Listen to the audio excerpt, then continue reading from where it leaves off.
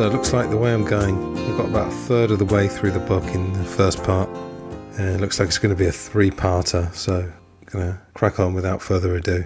So we're on to chapter 6 of Emotional Intelligence. This is called the Master Aptitude, and this is a section called Impulse Control, the Marshmallow Test. Just imagine you're 4 years old and someone makes the following proposal. If you'll wait until after he runs an errand, you can have 2 marshmallows for a treat. If you can't wait until then, you can only have 1, but you can have it right now. It is a challenge sure to try the soul of any 4-year-old, a microcosm of the eternal battle between impulse and restraint, id and ego, desire and self-control, gratification and delay. Which of these choices a child makes is a telling test. It offers a quick reading not just of character, but of the trajectory that child will probably take through life. There is perhaps no psychological skill more fundamental than resisting impulse. It is the root of all emotional self-control, since all emotions, by their very nature, lead to one or another impulse to act. The root meaning of the word emotion is to move. The capacity to resist that impulse to act, to squelch the incipient movement, most likely translates at the level of brain function into inhibition of limbic signals to the motor cortex, though such an interpretation must remain speculative for now. At any rate, a remarkable study in which the marshmallow challenge was posed to 4-year-olds shows just how fundamental is the ability to restrain the emotions and so delay impulse. Begun by psychologist Walter Mischel during the 1960s and involving mainly children of Stanford faculty, graduate students and other employees, the study tracked down the 4-year-olds as they were graduating from high school. Some 4-year-olds were able to wait what must surely have seemed an endless 15 to 20 minutes for the experimenter to return. To sustain themselves in their struggle, they covered their eyes so they wouldn't have to stare at temptation, or rested their heads in their arms, talked to themselves, sang, played games with their hands and feet, even tried to go to sleep. These plucky preschoolers got the 2 marshmallow reward, but others, more impulsive, grabbed the 1 marshmallow, almost always within seconds of the experimenter's leaving the room on his errand. The diagnostic power of how this moment of impulse was handled became clear some 12 to 14 years later, when these same children were tracked down as adolescents. The emotional and social difference between the grab-the-marshmallow preschoolers and their gratification-delaying peers was dramatic. Those who had resisted temptation at 4 were now, as adolescents, more socially competent, personally effective, self-assertive, and better able to cope with the frustrations of life. They were less likely to go to pieces, freeze, or regress under stress, or become rattled and disorganized when pressured. They embraced challenges and pursued them instead of giving up, even in the face of difficulties. They were self-reliant and confident, trustworthy and dependable, and they took initiative and plunged into projects. And more than a decade later, they were still able to delay gratification in pursuit of their goals. The third or so who grabbed for the marshmallow, however, tended to have fewer of these qualities and shared instead a relatively more troubled psychological portrait. In adolescence, they were more likely to be seen as shying away from social contacts, to be stubborn and indecisive, to be easily upset by frustrations, to think of themselves as bad or unworthy, to regress or become immobilized by stress, to be mistrustful and resentful about not getting enough, to be prone to jealousy and envy, to overreact to irritations with a sharp temper, so provoking arguments and fights. And after all these years, they still were unable to put off gratification. There's more on that, but you get the picture, and they make the point that this test was more effective as a gauge of how these children would work out than the SAT tests. I think they're the standard tests you do at school. So really just a couple of things. I mean, impulse control is a problem that adults have. And nowadays, of course, it's getting more and more difficult because there's more and more temptation, distraction. And it's a tricky one, but just to briefly mention my nephew Philip again, I think of all my nephews and nieces, which total 5, he's the one I think that would have passed the marshmallow test had he taken it. He had amazing poise, even at a very young age. And I was saying earlier, he had a tendency almost to ask the adults if they were all right. He had this strange thing where he wanted to take care of us, even though he was, whatever he was, 7 or something like that. Very interesting. So later on, we get into the subject of flow, which is a wonderful topic. And I'll tell you what, anyone who can pronounce the surname of Mihaly, the man who wrote the famous book on flow, has got my respect. Unless you come from that part of the world, I think it's Eastern Europe. Yes, anyway, I'm not going to even attempt that. But there is a famous book called Flow, which I would recommend. So a little bit on that. Flow is a state of self-forgetfulness, the opposite of rumination and worry. Instead of being lost in nervous preoccupation, people in flow are so absorbed in the task at hand that they lose all self-consciousness, dropping the small preoccupations, health, bills, even doing well, of daily life. In this sense, moments of flow are egoless. Paradoxically, people in flow exhibit a masterly control of what they are doing. Their response is perfectly attuned to the changing demands of the task. And although people perform at their peak while in flow, they are unconcerned with how they are doing. With thoughts of success or failure, the sheer pleasure of the act itself is what motivates them. There are several ways to enter flow. One is to intentionally focus a sharp attention on the task at hand. A highly concentrated state is the essence of flow. There seems to be a feedback loop at the gateway to this zone. It can require considerable effort to get calm and focused enough to begin the task. This first step takes some discipline. But once focus starts to lock in, it takes on a force of its own, both offering relief from emotional turbulence and making the task effortless. And I was actually describing that to one of my students this morning. We were discussing an animated summary of the book Mastery by Robert Greene. And we were talking about how with flow, often if you do the hard work at the beginning, then the payoff, the reward, is the state of flow. But if you want some idea of what this is like, perhaps imagine running a long distance race, maybe a marathon. You probably take a few miles or kilometers for your muscles to relax. And at a certain point, you would just find that it becomes effortless.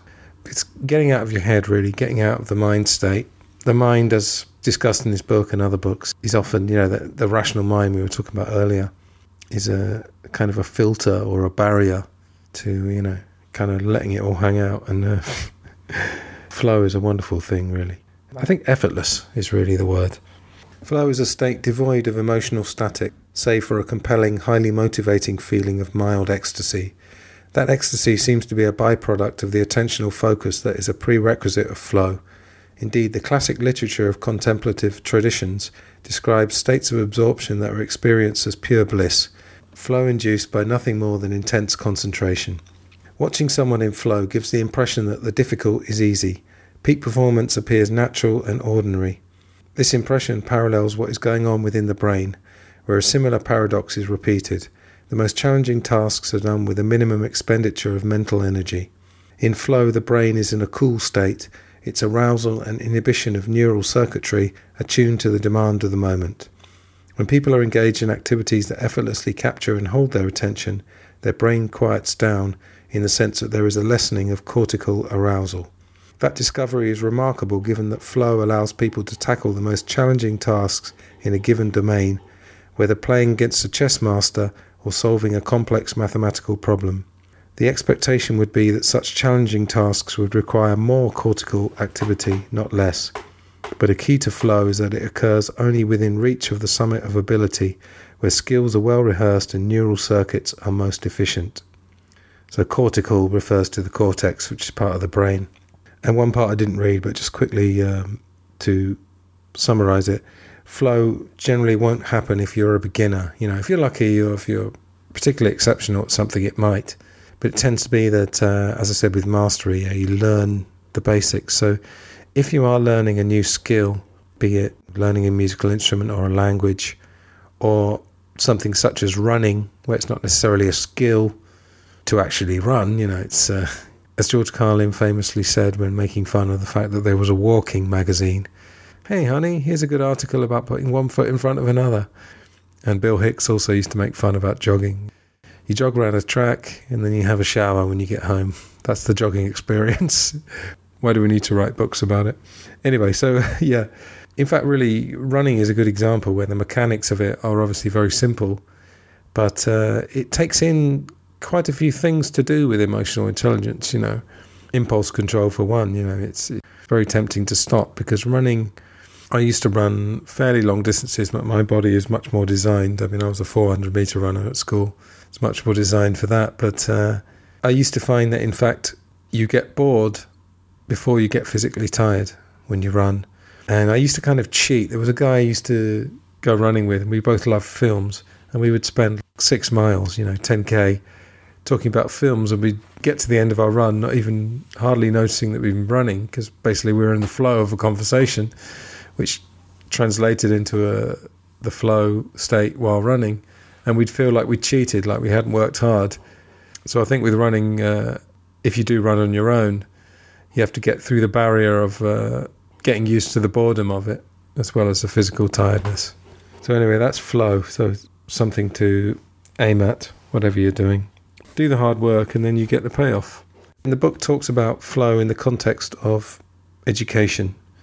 The strategies used in many of the schools that are putting Gardner's model, that's Howard Gardner, of multiple intelligences into practice revolves around identifying a child's profile of natural competencies and playing to the strengths as well as trying to shore up the weaknesses.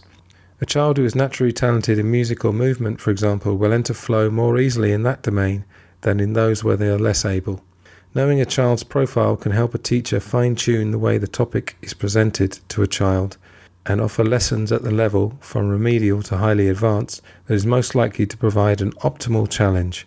Doing this makes learning more pleasurable, neither fearsome nor a bore.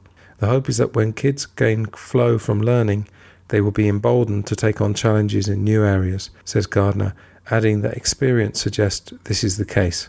And then they talk about mastery, which links back to Robert Greene, I was just talking about. And that paragraph links back to Ken Robinson and the idea that education doesn't have to be some kind of grind, some mind-numbing activity. You can make learning fun. Now, of course, that's a lot easier in small classes. It's kind of like when you're talking about political systems. It's much easier to achieve great things in Finland or Denmark than in the USA. But, it's worth trying these things, and I salute the fact that in many of these things that Goleman talks about in this book, there are educational establishments trying to put them into practice, because it's all about the kids at the end of the day. I think that's one of the conclusions of the book, in fact. That's the future. Chapter 7 is the roots of empathy, and this section is called How Empathy Unfolds. The moment Hope, just 9 months old, saw another baby fall, tears welled up in her own eyes, and she crawled off to be comforted by her mother, as though it were her who had been hurt. And 15-month-old Michael went to get his own teddy bear for his crying friend Paul. When Paul kept crying, Michael retrieved Paul's security blanket for him. Both these small acts of sympathy and caring were observed by mothers trained to record such incidents of empathy in action. The results of the study suggest that the roots of empathy can be traced to infancy. Virtually from the day they are born, infants are upset when they hear another infant crying, a response some see as the earliest precursor of empathy. They then talk about a thing called motor mimicry, which is basically when kids copy what another kid does, in this case crying. Quite touching displays of empathy.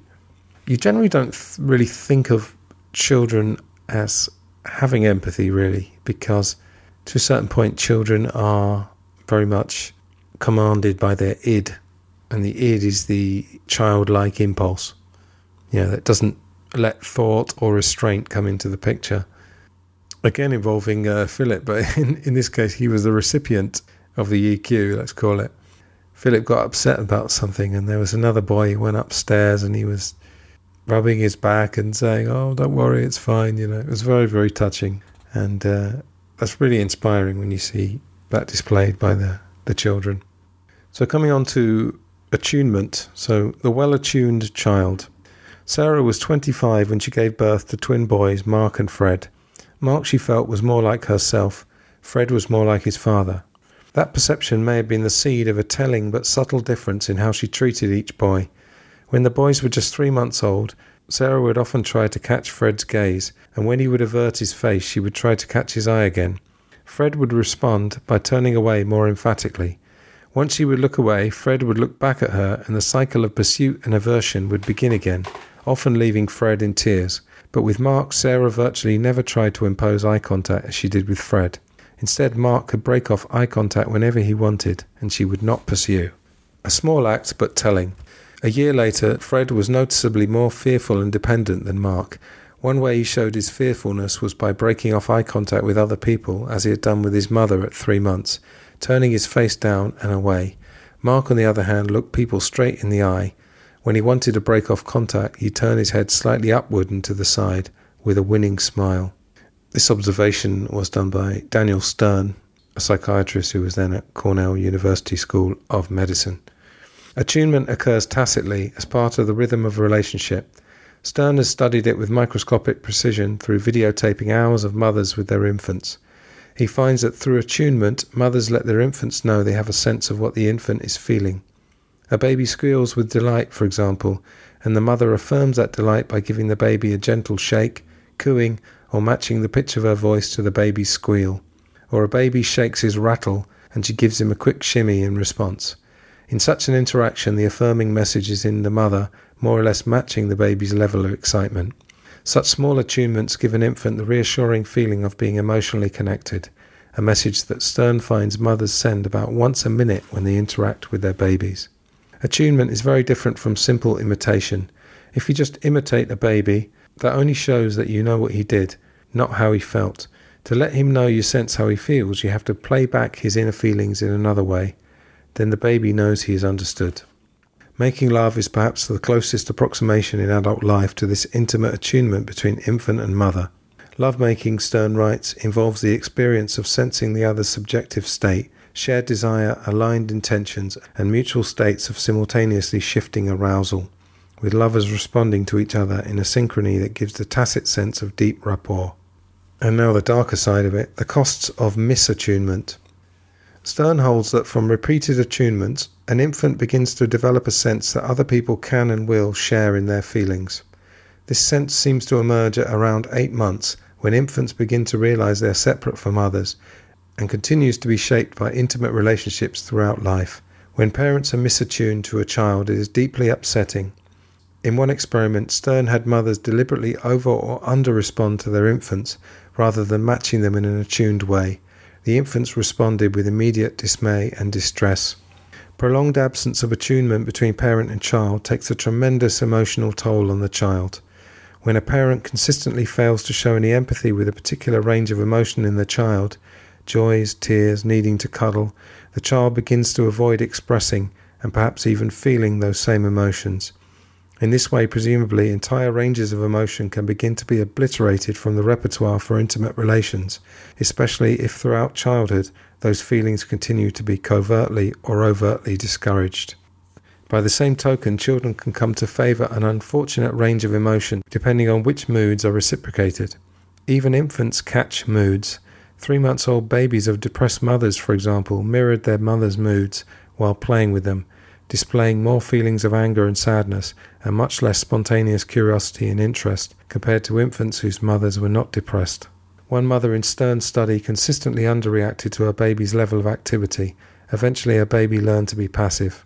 An infant treated that way learns, when I get excited I can't get my mother to be equally excited, so I may as well not try at all. But there is hope in reparative relationships. Relationships throughout life with friends or relatives, for example, or in psychotherapy, continually reshape your working model of relationships. An imbalance at one point can be corrected later. It's an ongoing, lifelong process. So, how heartbreaking is that to read? That an infant or a young child can basically give up on emotions because he senses that his mother, or in many cases perhaps both his parents, just are not responding. I'd say the level of ignorance in our society about parenting, I said I haven't got children myself, so I really do make a point of not judging. But, I observed this. When I was in London, I was sharing a flat in a quite deprived area, and you saw this a lot, young mothers who were highly stressed, sometimes had multiple children, and they were just getting angry. And one of the things I can remember, seeing a mother getting right in her baby's face with this terribly angry expression and an angry tone of voice. And I tell you what, those kids are going to pick up on that. And one of the things in this book, one of the strengths of it is that it really, if you read it carefully, it really does increase your own empathy, because you realise this is how, criminals, psychopaths, there's a chapter about it later that I'm going to read from. This is where they come from. So the idea we have, which again, to compare small Scandinavian countries with America is not really fair, but in these small Scandinavian countries, you can give them more care and you can really make an effort to rehabilitate. Whereas the prison system, which we now know, the prison industrial complex, a lot of prisons are run for profit. there's no incentive, in fact, to rehabilitate. So it's pretty heartbreaking to see this, but it's definitely worth understanding where this comes from and how early it starts. But, I'm always trying to read the optimistic parts as well. And another part of the book says temperament is not destiny. These things, up to a point, can be reversed. I think, to be honest, when there's a certain amount of trauma, there may be a point of no return, but I don't really want to say that because I'm not a specialist. Somebody like Gabor Mate, have you ever heard of him? I don't really do heroes particularly, but if I had a hero, it'd be him probably, and I'm going to try and get him on the podcast. I really would like to speak to him. But you should look up any of his stuff. Gabor, Gabor, Mate, Mate. He's of Hungarian descent, but I think he's an American citizen now. Amazing guy. Anyway, so following on from what I was talking about how the early damage can lead to criminal behaviour. So here we're looking at life without empathy, the mind of the molester, the morals of the sociopath. It gives the famous example of Tonya Harding and Nancy Kerrigan. This was during the 1994 Winter Olympics. Tonya Harding's bodyguard had arranged to have thugs attack Kerrigan. In the attack, Kerrigan's knee was battered, sidelining her during crucial training months. But when Eckhart saw the image of a sobbing Kerrigan on television, he had a sudden rush of remorse and sought out a friend to bear his secret, beginning the sequence that led to the arrest of the attackers. Such is the power of empathy. So that's a case where someone did a pretty dastardly act and then was overcome by empathy. But is typically and tragically lacking in those who commit the most mean-spirited of crimes. A psychological fault line is common to rapists, child molesters, and many perpetrators of family violence alike. They are incapable of empathy. This inability to feel their victim's pain allows them to tell themselves lies that encourage their crime. For rapists, the lies include, women really want to be raped, or if she resists, she's just playing hard to get. For molesters, I'm not hurting the child, just showing love, or this is just another form of affection. For physically abusive parents, this is just good discipline. These self-justifications are all collected from what people being treated for these problems say they have told themselves as they were brutalizing their victims or preparing to do so. This blotting out of empathy as these people inflict damage on victims is almost always part of an emotional cycle that precipitates their cruel acts. Witness the emotional sequence that typically leads to a sex crime such as child molestation. The cycle begins with the molester feeling upset, angry, depressed, lonely. These sentiments might be triggered by, say, watching happy couples on TV and then feeling depressed about being alone. The molester then seeks solace in a favoured fantasy, typically about a warm friendship with a child. The fantasy becomes sexual and ends in masturbation. Afterward, the molester feels a temporary relief from the sadness, but that relief is short-lived. The depression and loneliness return even more strongly. The molester begins to think about acting out the fantasy, telling himself justifications like, I'm not doing any real harm if the child is not physically hurt, and if a child really didn't want to have sex with me, she could stop it. Using she there, but of course it could be a boy or a girl. At this point, the molester is seeing the child through the lens of the perverted fantasy, not with empathy for what a real child would feel in the situation. That emotional detachment characterises everything that follows, from the ensuing plan to get a child alone to the careful rehearsal of what will happen and then the execution of the plan. All of it is pursued as though the child involved had no feelings of their own. Instead, the molester projects on the child the cooperative attitude of the child in his fantasy. Their feelings, revulsion, fear, disgust, do not register. If they did, it would ruin things for the molester. So really, this lack of empathy, it just means that you can play out your fantasies, and any barriers to that, for example, the victim, be it a child or an adult, not wanting to do it, are seen as inconveniences to the person without empathy. It's absolutely terrible, and that's why empathy is really a vital thing. But as is shown in this book, often there's a change in the brain.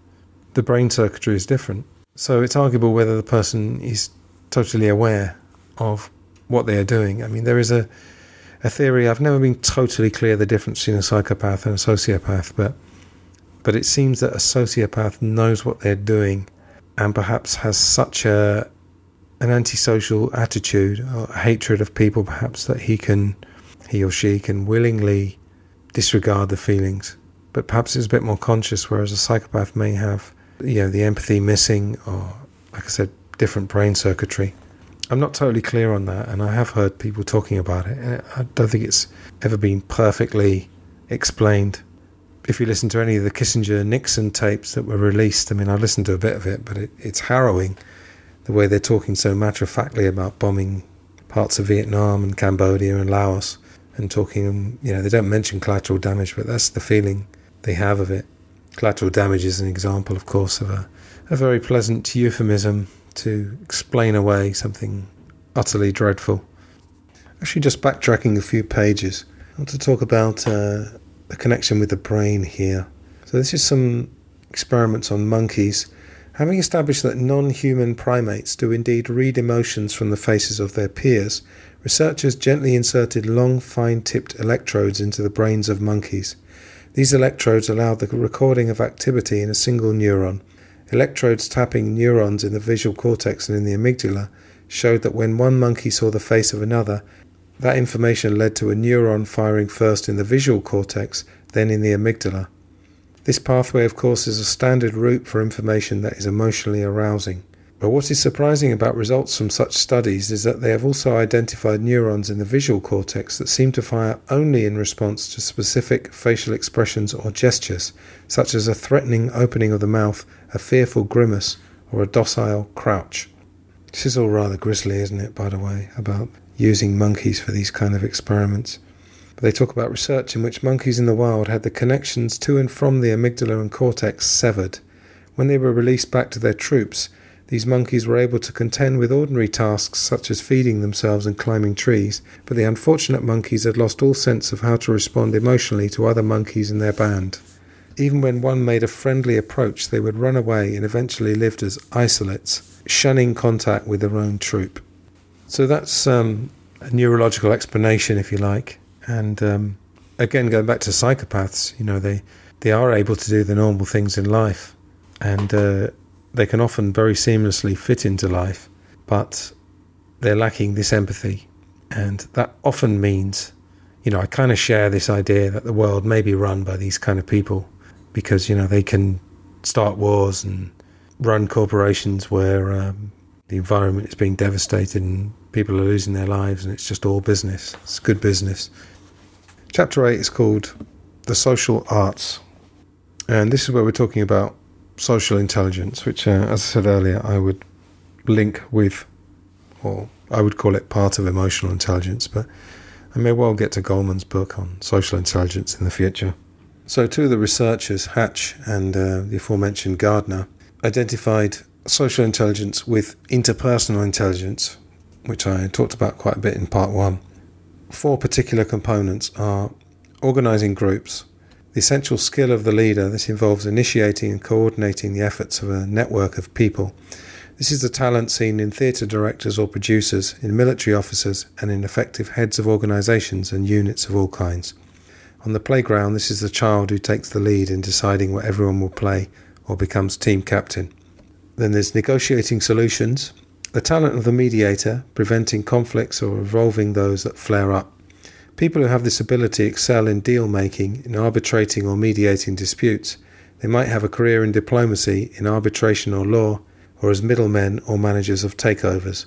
These are the kids who settle arguments on the playing field. So if you take the diplomacy plus some psychopathy, I think you've got Henry Kissinger there.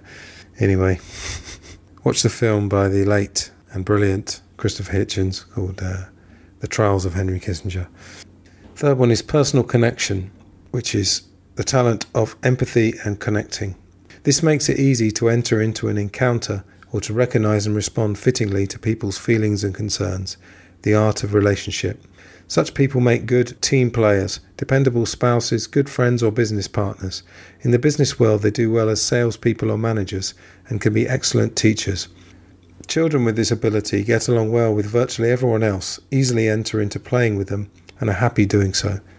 These children tend to be best at reading emotions from facial expressions and are most liked by their classmates. And the last one is social analysis, being able to detect and have insights about people's feelings, motives and concerns. This knowledge of how others feel can lead to an easy intimacy or sense of rapport. At its best, this ability makes one a competent therapist or counsellor, or if combined with some literary talent, a gifted novelist or dramatist. interesting there, what flashed into my mind as I was reading, again, in one of the business English books that I've used in my English classes, they talk about what makes a perfect team. And you've kind of got some idea of it there. You've got the leader, the mediator, and you've got the person with great empathy. I suppose that would be allied with the mediator, but someone who could, I don't know, perhaps advise the mediator because they have a strong sense of picking up signals, body language, that kind of thing. But it all goes together really, as I said, into emotional intelligence. Taken together, these skills are the stuff of interpersonal polish, the necessary ingredients for charm, social success, even charisma. Those who are adept in social intelligence can connect with people quite smoothly, be astute in reading their reactions and feelings, lead and organise, and handle the disputes that are bound to flare up in any human activity. They are the natural leaders, the people who can express the unspoken collective sentiment and articulate it so as to guide a group towards its goals. So thinking about a leader, you might have someone who is naturally dominant, but then if that person is lacking in EQ, perhaps they might be too bossy. So there's a balance here. You need a mixture of all those things that we just talked about. So, be a leader, but then gauge when the group, the tribe, in my case, now I teach online, but it used to be classrooms. I developed quite a good sense over a number of years of the mood of the class, and I would always look out for somebody who maybe hadn't spoken for a while or looked a bit dissatisfied, and I would maybe put some attention on that person. So dynamics is a fantastically interesting thing. Now they talk about social chameleons. It talks about people who blend in.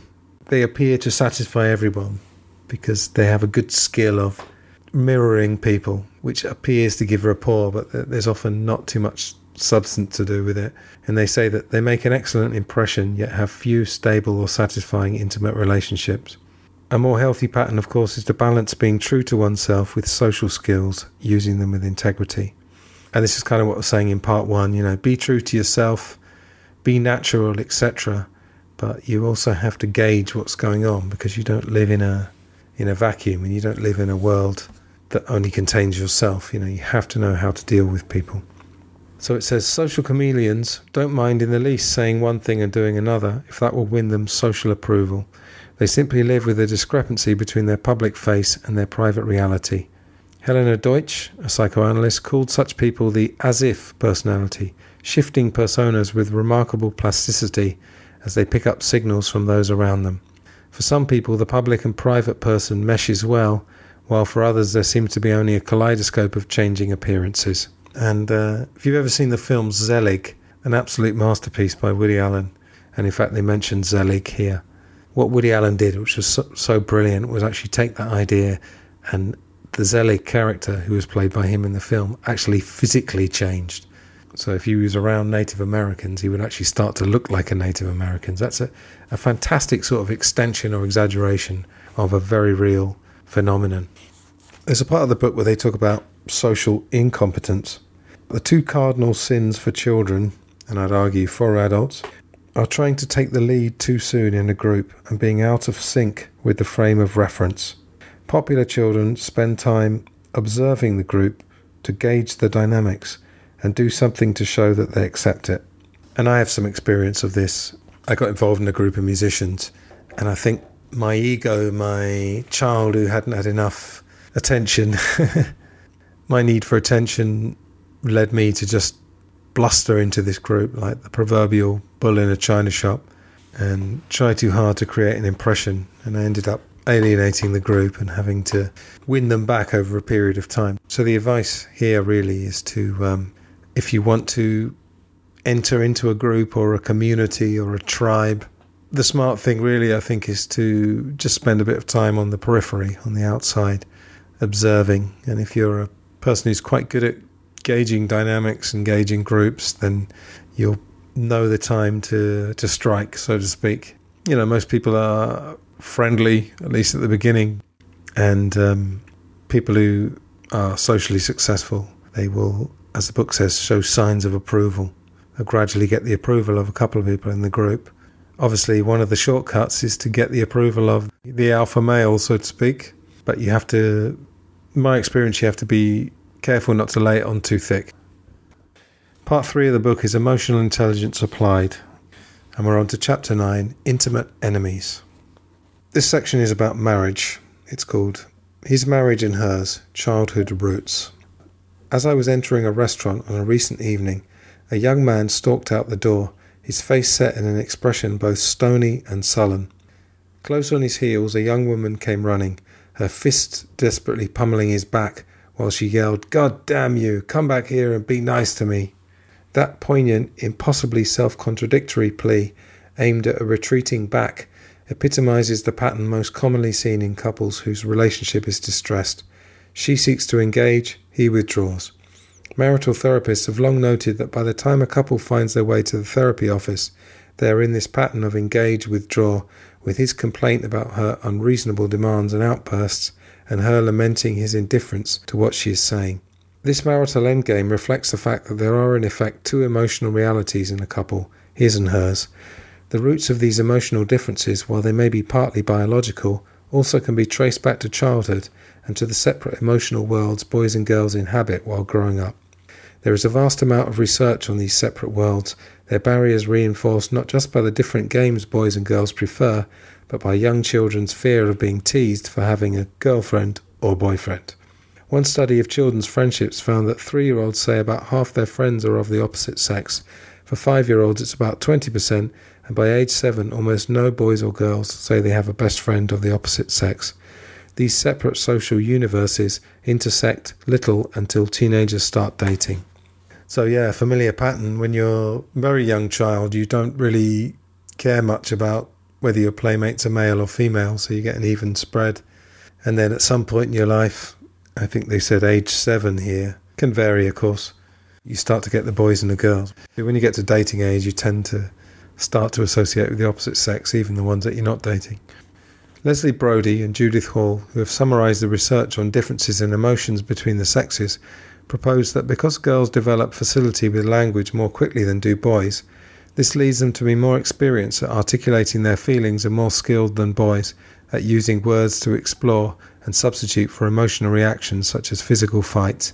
In contrast, they note boys for whom the verbalization of affects is de-emphasized may become largely unconscious of their emotional states, both in themselves and in others. At age 10, roughly the same percent of girls and boys are overtly aggressive, given to open confrontation when angered.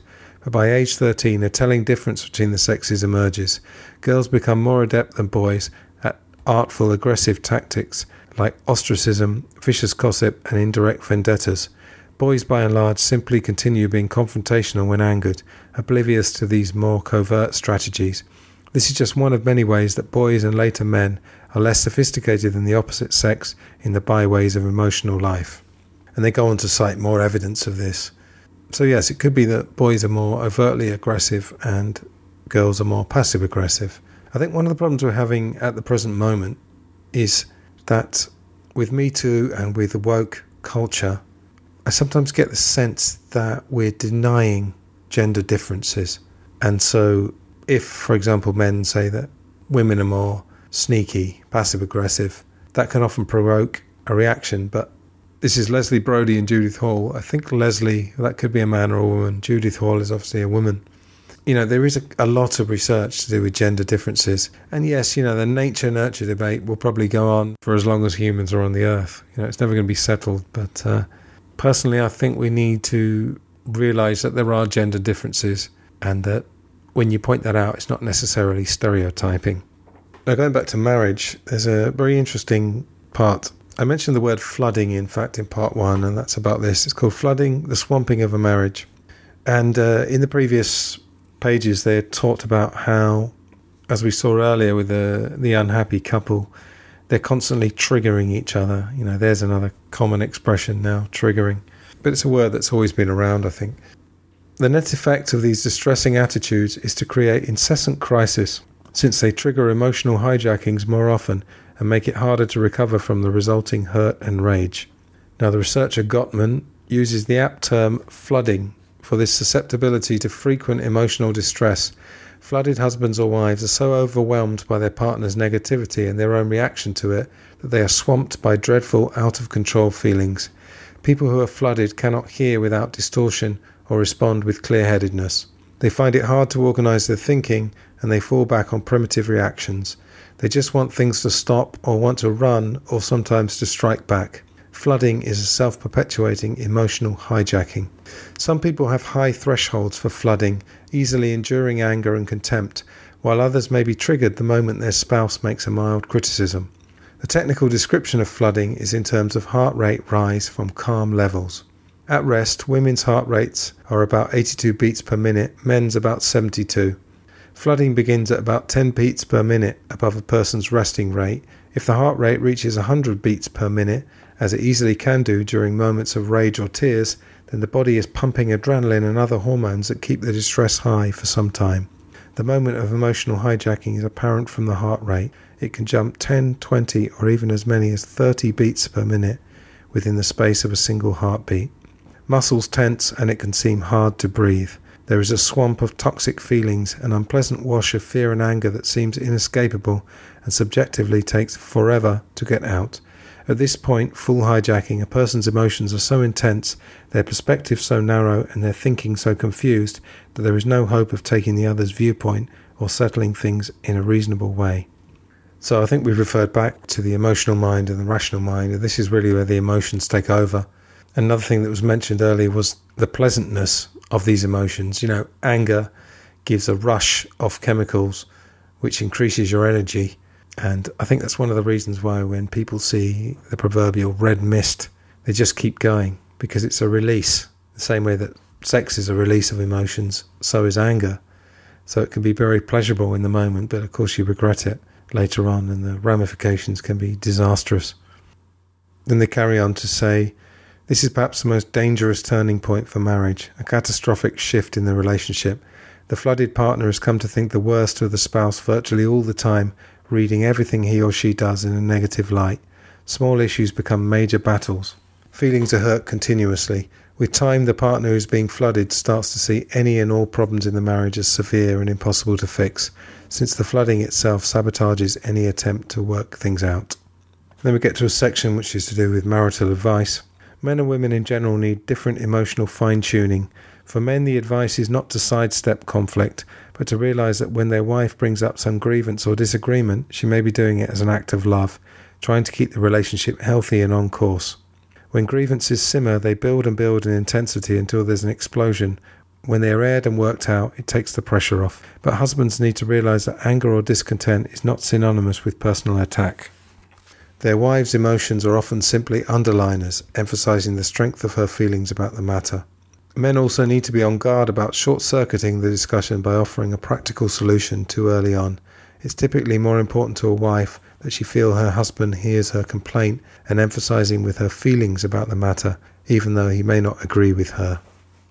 So yes, call them stereotypes. Men are practical, women are emotional, but again, there's plenty of research to back that up. As for women, the advice is quite parallel. Since a major problem for men is that their wives are too intense in voicing complaints, wives need to make a purposeful effort to be careful not to attack their husbands, to complain about what they did, but not criticise them as a person or express contempt.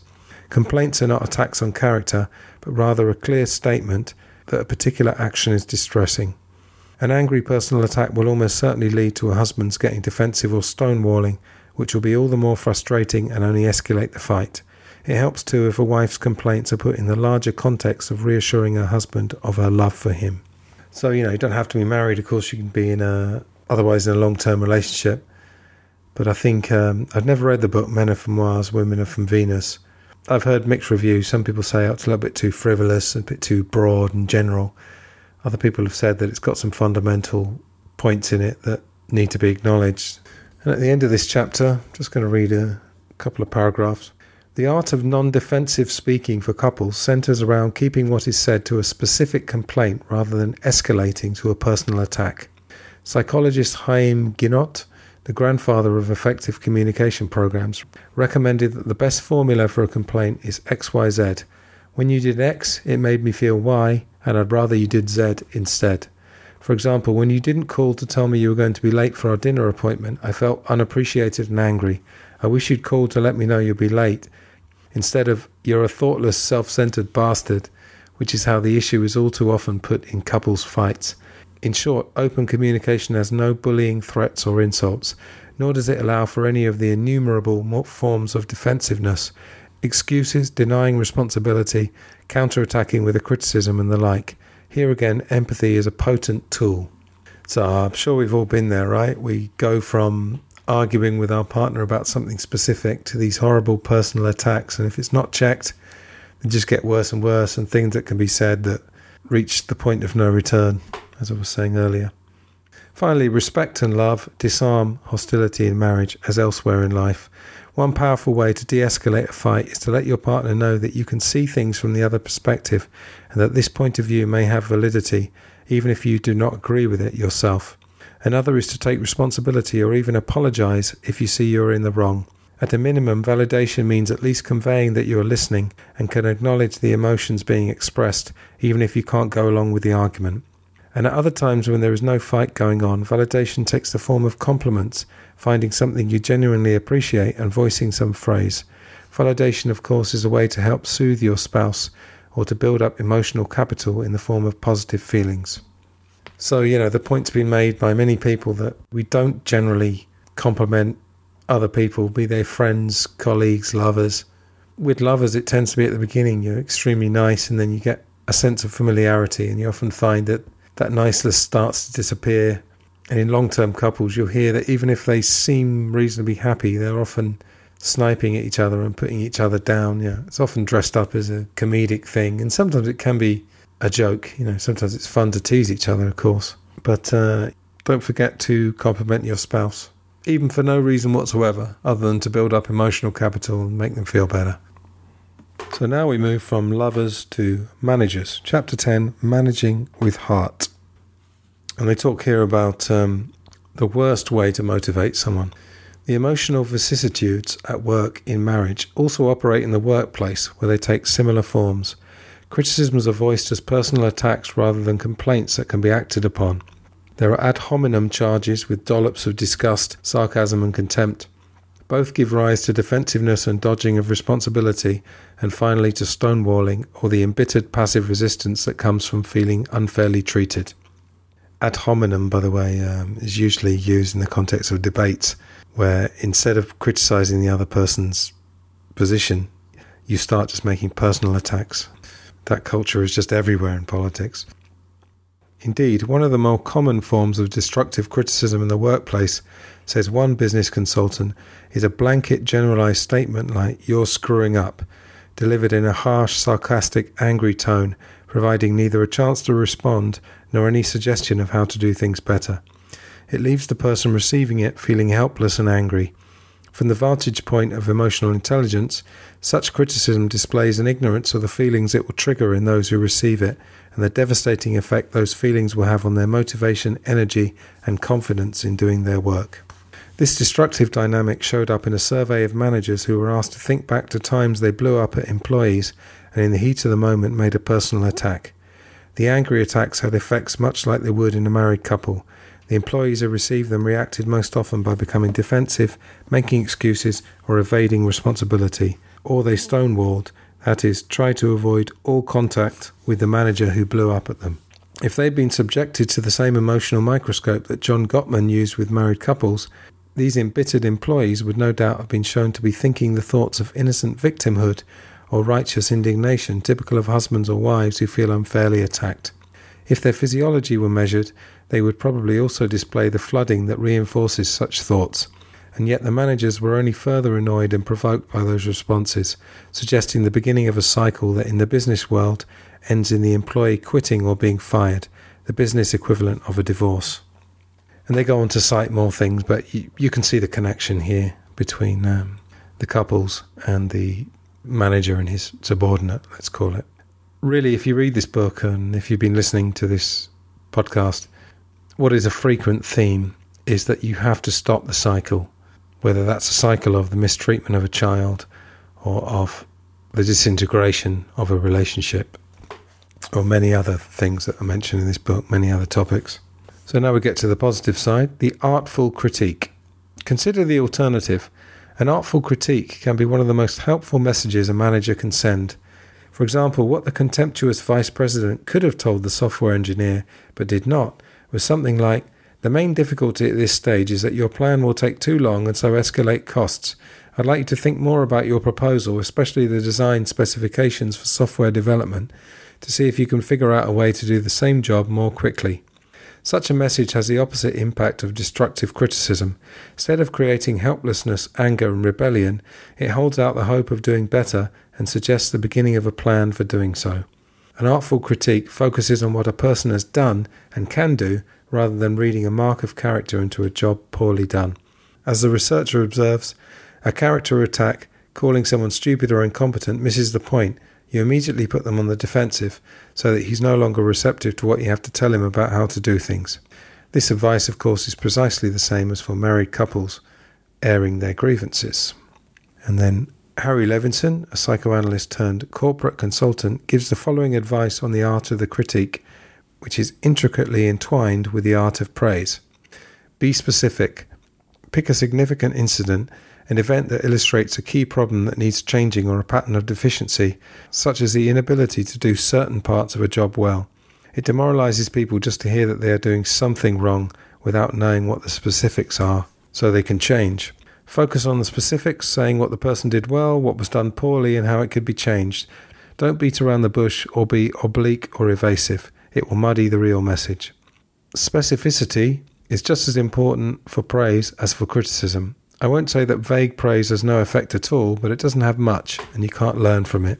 So what I was saying earlier about complimenting your spouse or your partner, I think it's nice to say, I think you're a wonderful person and I really appreciate you.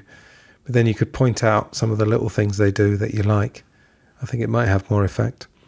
Second part is offer a solution. The critique, like all useful feedback, should point to a way to fix the problem. Otherwise, it leaves the recipient frustrated, demoralized, or demotivated.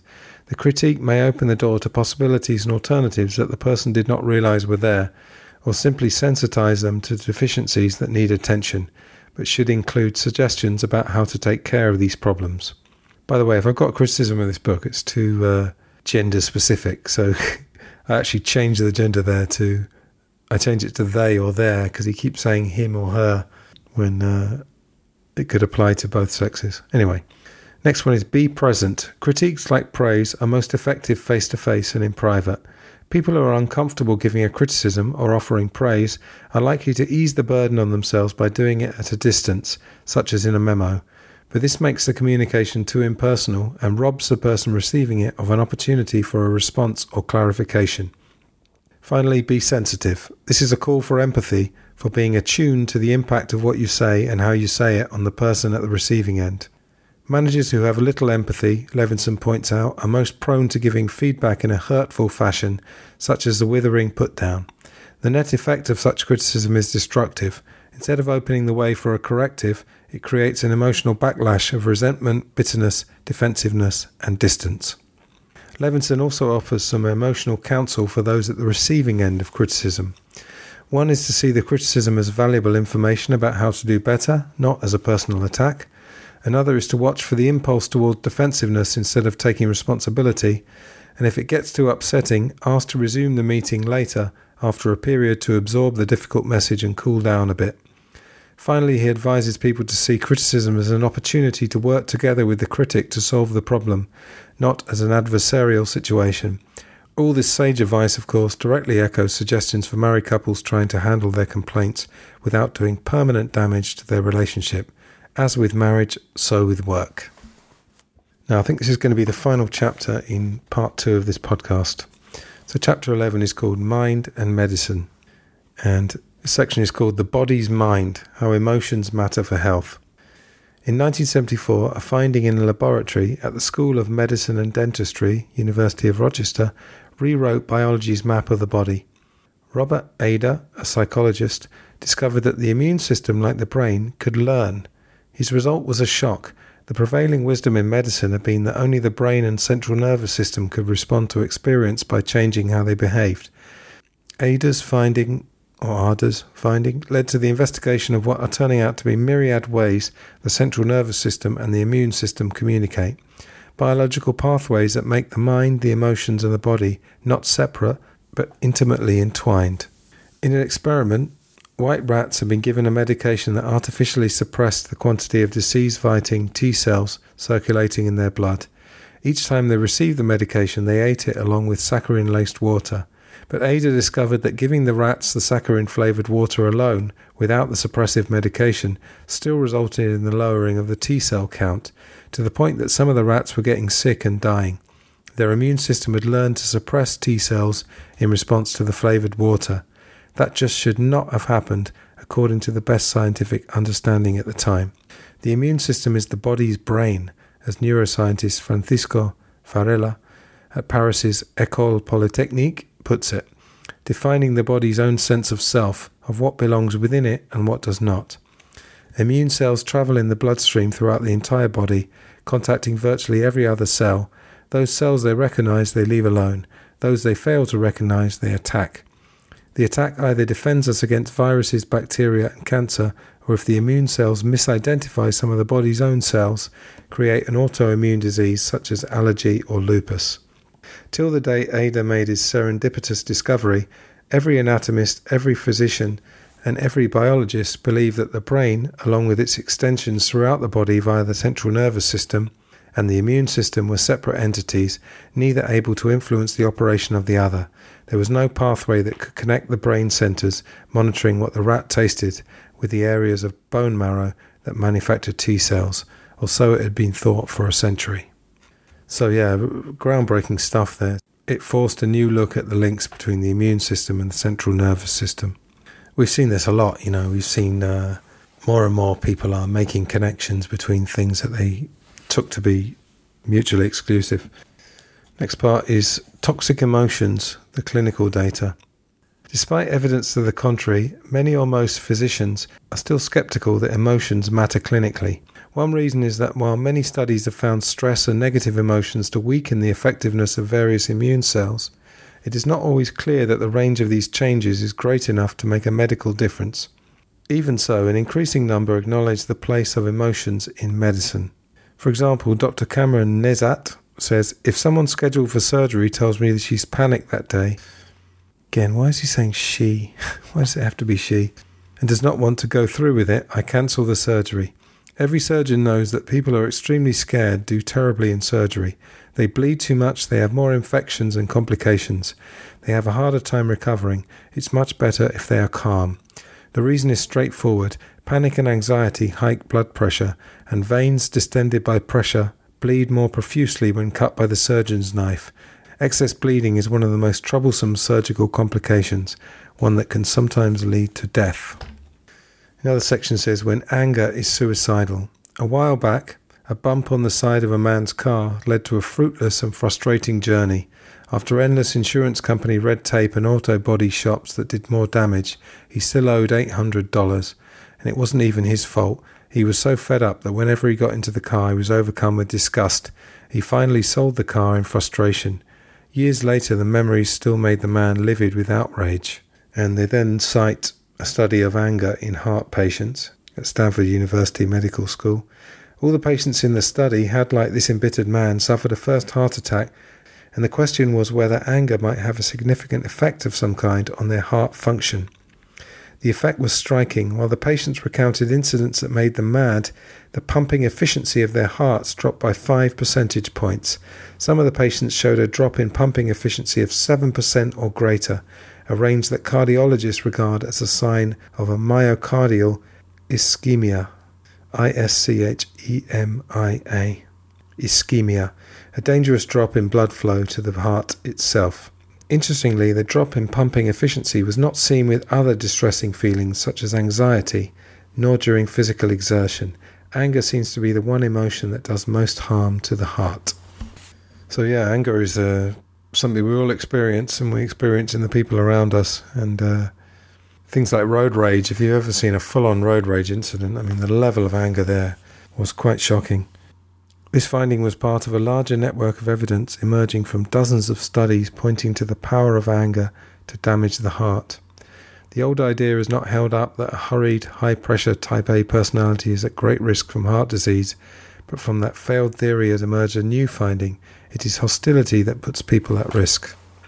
Of course, no one is saying that anger alone causes coronary artery disease. It is one of several interacting factors. As Peter Kaufman, acting chief of the behavioural medicine branch of the National Heart, Lung and Blood Institute, explained, "We can't yet sort out whether anger and hostility play a causal role in the early development of coronary artery disease, or whether it intensifies the problem once heart disease has begun, or both. But take a 20-year-old who repeatedly gets angry. Each episode of anger adds an additional stress to the heart by increasing his heart rate and blood pressure. When that is repeated over and over again, it can do damage, especially because the turbulence of blood flowing through the coronary artery with each heartbeat can cause micro tears in the vessel, where plaque develops. If your heart rate is faster and blood pressure is higher because you're habitually angry, then over 30 years that may lead to a faster build-up of plaque and so lead to coronary artery disease." We're going to end this chapter with the positive side of things. The medical benefits of positive feelings.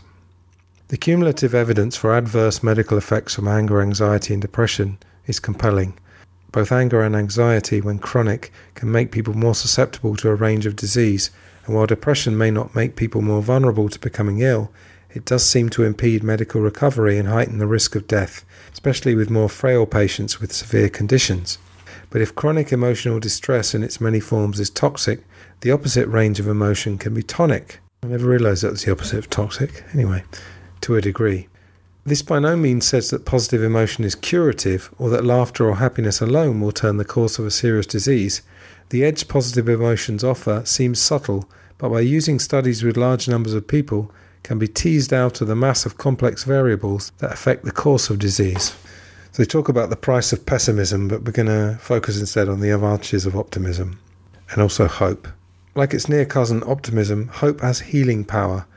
People who have a great deal of hopefulness are understandably better able to bear up under trying circumstances, including medical difficulties. In a study of people paralysed from spinal injuries, those who had more hope were able to gain greater levels of physical mobility compared to other patients with similar degrees of injury, but who felt less hopeful. Hope is especially telling in paralysis from spinal injury, since this medical tragedy typically involves a man who is paralysed in his 20s by an accident and will remain so for the rest of his life. How he reacts emotionally will have broad consequences for the degree to which he will make the efforts that might bring him greater physical and social functioning. They do say in the book that just why an optimistic or pessimistic outlook should have health consequences is open to any of several explanations. And they go through these, but obviously the salient point is that they do affect them. We don't always have to know why. Next section, little Beatles reference here, close to my heart, with a little help from my friends. The medical value of relationships. Add the sounds of silence to the list of emotional risks to health and close emotional ties to the list of protective factors. Studies done over 2 decades involving more than 37,000 people show that social isolation, the sense that you have nobody with whom you can share your private feelings or have close contact, doubles the chances of sickness or death. Isolation itself, a 1987 report in Science concluded, is as significant to mortality rates as smoking, high blood pressure, high cholesterol, obesity, and lack of physical exercise. Indeed, smoking increases mortality risk by a factor of 1.6, while social isolation does so by a factor of 2.0, making it a greater health risk. And by the way, that's not a get-out clause for those who smoke. Smoking 100 cigarettes a day in a room full of people doesn't make that any better. Isolation is harder on men than on women. Isolated men were 2 to 3 times more likely to die, as were men with close social ties. For isolated women, the risk was 1.5 times greater than for more socially connected women. Of course, solitude is not the same as isolation. Many people who live on their own or see few friends are content and healthy. Rather, it is the subjective sense of being cut off from people, having no one to turn to, that is the medical risk. This finding is ominous in light of the increasing isolation bred by solitary TV watching and the falling away of social habits such as clubs and visits in modern urban societies, and suggests an added value to self-help groups such as Alcoholics Anonymous as surrogate communities. And I would really combine the idea of the hope with the idea of the social connections by saying that I could probably spend 30 days alone if I knew that on the 31st day I was going to see friends or was going to have some sort of social contact. But I think it's feeling that there's that yawning chasm of lack of social ties in the future. So I think that's the thing. And I fully agree with the fact that being on your own, spending lots of time on your own, as I do, as I certainly am at the moment, getting through all these podcasts and teaching online and stuff.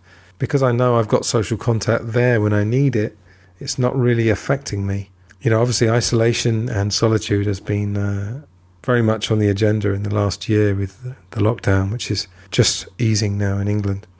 As I said, groups, it doesn't have to be a family, it could be social groups. And in England, certainly, there's a fantastic website called meetup.com. And you can almost certainly find people with similar interests, because at the end of the day, everyone wants to get together. That's the thing. We just need excuses to get together. So some very clever people are making money from websites that encourage people to do what they already want to do. Anyway, some sections in the book about the power of isolation as a mortality risk factor, and then the healing power of close ties. But I think the connections here between things like stress and anxiety and lower life expectancy and diseases of the body and the mind, in fact, I think the connections here are pretty clear. And the studies they're citing here, they're involving large numbers of people and often over quite a long period of time. So I think this stuff's pretty sound. The fact that a lot of hospitals are taking emotional intelligence seriously. I don't know if they call it that, but they talk about moments when patients face surgery or invasive and painful tests are fraught with anxiety and are a prime opportunity to deal with the emotional dimension. Some hospitals have developed pre-surgery instruction for patients that help them assuage their fears and handle their discomforts. For example, by teaching patients relaxation techniques, answering their questions well in advance of surgery, and telling them several days ahead of surgery precisely what they are likely to experience during their recovery. The result? Patients recover from surgery an average of 2 to 3 days sooner. Relaxation training can help patients deal with some of the distress their symptoms bring, as well as with the emotions that may be triggering or exacerbating their symptoms.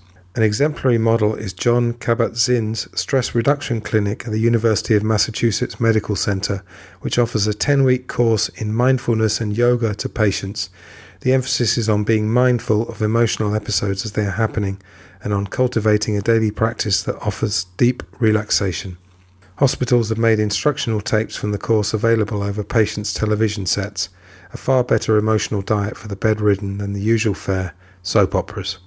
Yes, I was talking earlier about meditation, and I think mindfulness is, it's a type of meditation, in fact. It's definitely a cousin, if nothing less.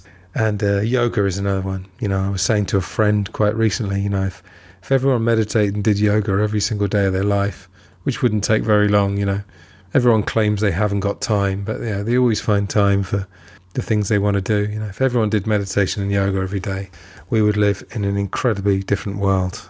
I can guarantee you that. I'm going to leave it there for chapter 11 and indeed for part 2 of this podcast. Well done if you're sticking with this. I know it's very long, but there's so much gold in this book, there really is. And I hope I've been able to add a few of my own insights. So that's the end of episode 12 of Life and Life Only. I'll be back very soon for episode 13. So take care, all the best, and see you soon.